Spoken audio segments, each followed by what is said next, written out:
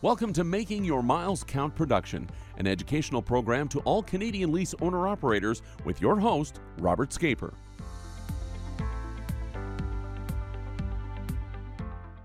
Chapter 9, final chapter in the book of Taxes, It's called, long title, The Canadian Charter of Rights and Freedoms, 1982, the Federal Accountability Act, 2006, and Driver Income Tax, 2007. Way to compact that into a small little title. But I'd like to talk about a story that happened to my wife and I when we were driving truck. We were on our way from Toronto to somewhere out west, and we stopped by Fort Frances, Ontario. And we parked the truck and opened the door, stepped down, and all of a sudden the smell just hit us like, woof, what in the world is this? We were relatively new. We only been in the industry a couple of years or something like this. What in the world?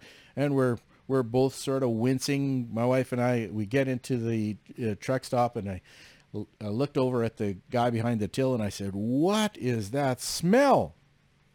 And the guy goes, what smell? I said, the smell. Can't you smell it? He said, I don't smell anything. And he goes, like this, nothing. And I says, come on, how can you miss it? It's like rotten eggs, you know?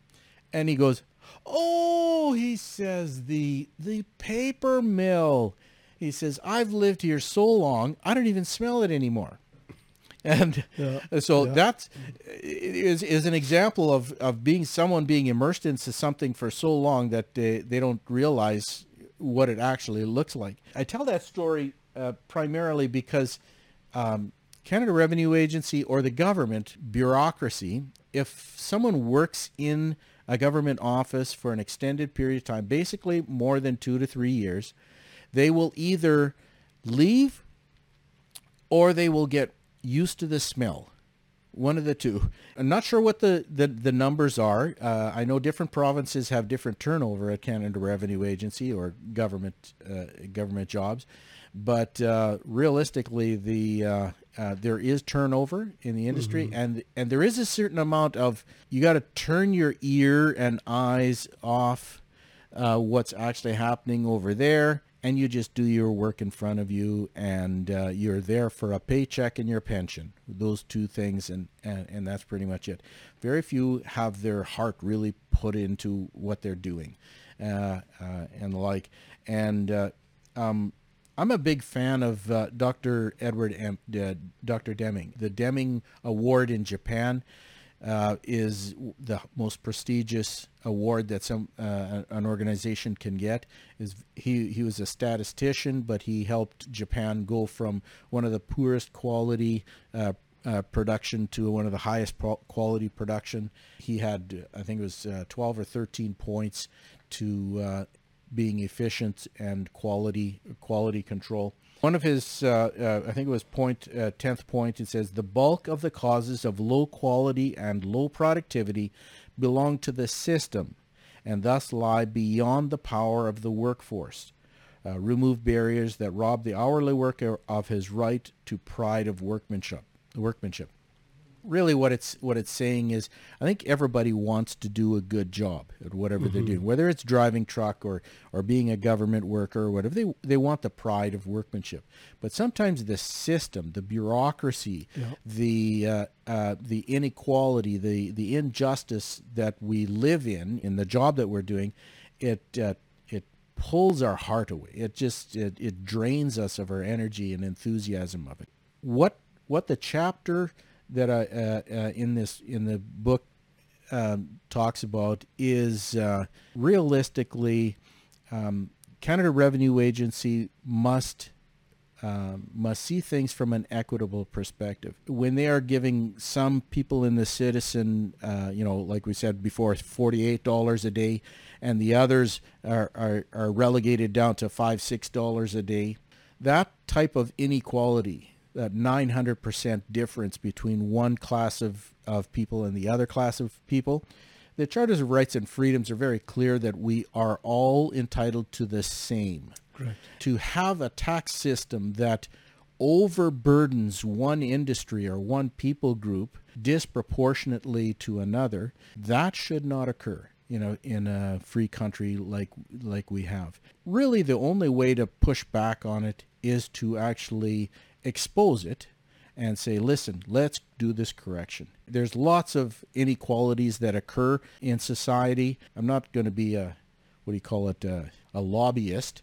I'm not going to lobby the government or anything like this.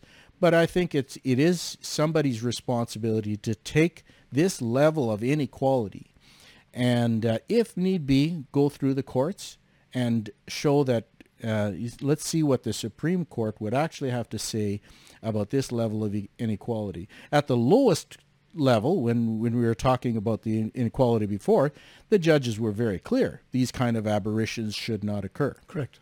But realistically, it hasn't been fully implemented, primarily because, well, first of all, accountants don't actually put any kind of attention to it, so I'll put attention to it. And let's see what happens in the next number of years or even decades. I'm not going anywhere. I love the industry. I'm not going to say I'm going to die in the industry, but I got a good 15, 20 years left before I put my feet up anywhere. I want to see where the full implication of this is. I come from a perspective. I gave my book to my professor, and I said, "Could you pre-read it before it's published?" And he sent it back after he read it, and he says, after reading it, it really comes across like you have a burr under your saddle. And I thought about it at the time. Well, yeah, you have to have a burr under your saddle.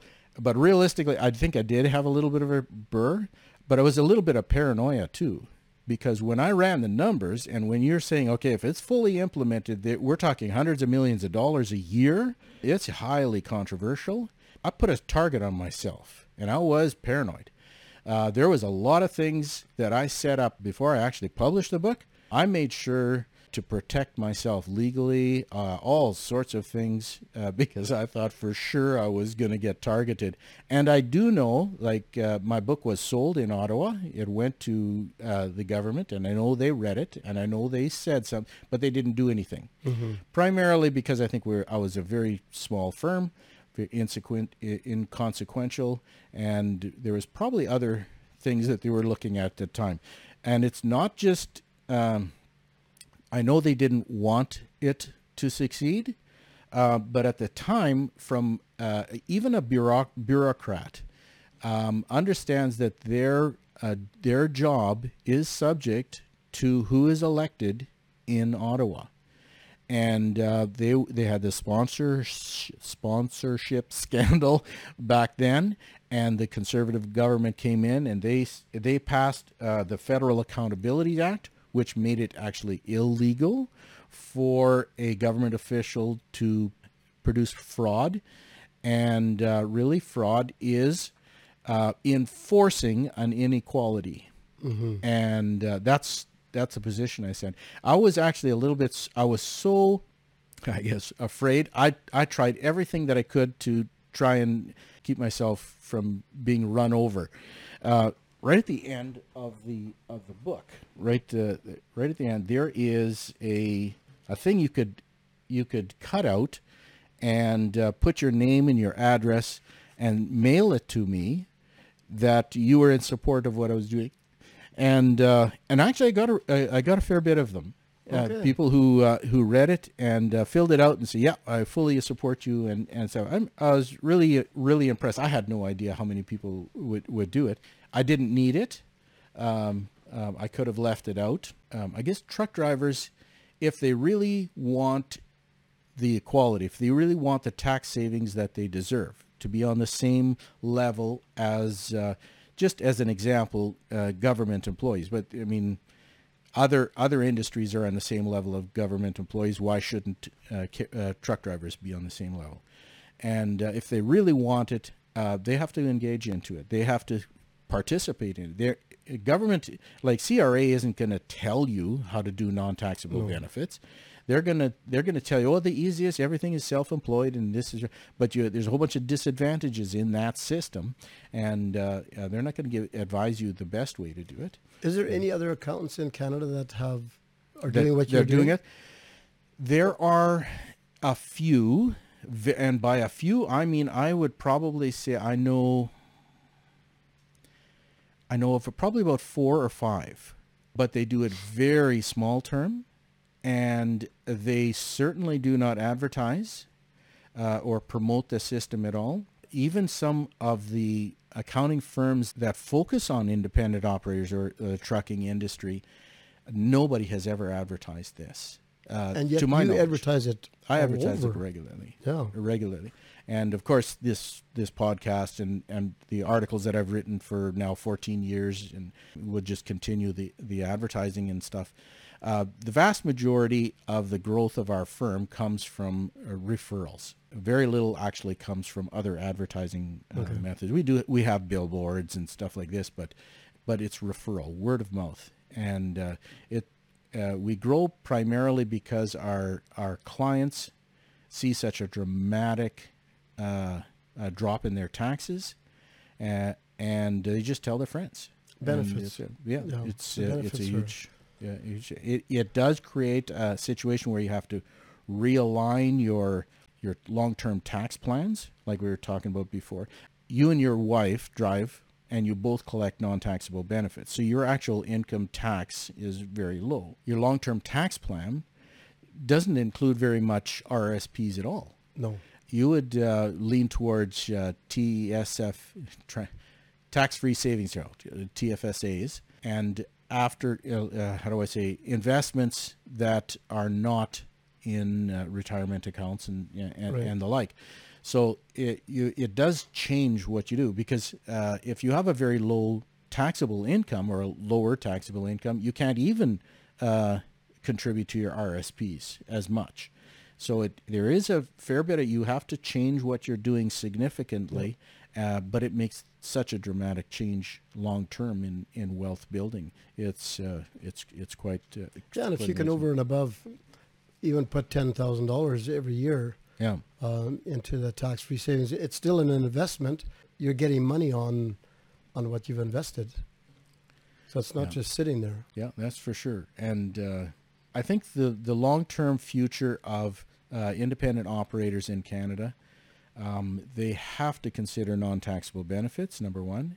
And because it makes such a huge difference, like I said, I have to emphasize again the liability coverage on it is a huge issue, and I've looked a lot into that. And there's quite a bit of things that are that entail about liability for this system. It's something that has to be fully understood and fully accepted. There's technology that certainly can help. Mm-hmm. But if you're somebody who's listening to this podcast, you're an independent operator, and you really like your accountant, maybe have the accountant contact me, and then we can work out some sort of agreement with it, because liability is probably the biggest issue that has to be overcome. But it's not, like you said earlier, it's not just getting incorporated. No. It's the tax-free savings. See, when I was going to incorporate, when I heard about it, my accountant said there's really no benefit to it. Yeah. And he's right if he doesn't know about non-taxable benefits. Right. So then when I came to see you, then you explained the other side of it, and I thought, why would he not tell me that? Yeah, because he doesn't know. He doesn't know. Well, the vast majority doesn't know. If he does know, he doesn't want to stick his neck out. Yeah, doesn't want to do the extra work right. for the increased liability along that line. So it is a lot more work. But my goal personally, I got probably another good 15, maybe 20 years left to achieve it, and that is to save the independent operator industry $1 billion in taxes. That's a lot of money. I've been keeping track of how much we actually save our clients, and we're somewhere between $5 and $7 million a year right now. Totally, since 2006, at this point, I think it's $63 million that we've saved people, which is a lot of money. But when you really look at it, $1 billion, that's 6.3%. Yeah. They just barely started, not even 10% yet. And so we'd have to actually grow quite a bit in order to achieve that. But it's I wrote an article in Over the Road magazine, and I call it BHAG, which is Big, Hairy, Audacious Goal. And that's something that I keep track of, and I go along. I think that's an awesome situation. So that's the book. I actually have the whole book on CD. I read it myself, like that you can get. I will never read another book of mine ever again. It took me so long to read my own book, and then I had to do all my own editing verbally and stuff like it's just audio. And oh my goodness, I'm not a good reader of my own book anyway. But anyway, it's but there. You can it's find somebody. Yeah, there's some people that are really good readers. Yeah. I like reading, but I just my own stuff. I got too many things going in my mind when I'm reading it. So there's lots of things. My wife is a really good reader. Yeah, very expressional. Yeah. I'm a big believer in reading. I have other books like the Choosing the Trucking Company. That's actually the majority of my master's thesis that I did in 1996, and I redid again in 2012. And then we also own Bill Cameron's book, So You Want to Own a Trucking Company. And so 3 books in the trucking industry that we provide. It's good resources. It's much more in depth than the occasional article here and there for sure. Yeah. I like what Dave Ramsey says. Knowledge is priceless, or wisdom is free. Knowledge is priceless. Yeah, that's for sure. Yeah. All right. Well, that's pretty much what we have here, and I hope people enjoyed the podcast, and look forward to other things that we're going to be setting out as well. And if you have any questions, contact Rob. I keep what's our number? 877-987-9787. What's your website? MakingYourMilesCount.com. There you go.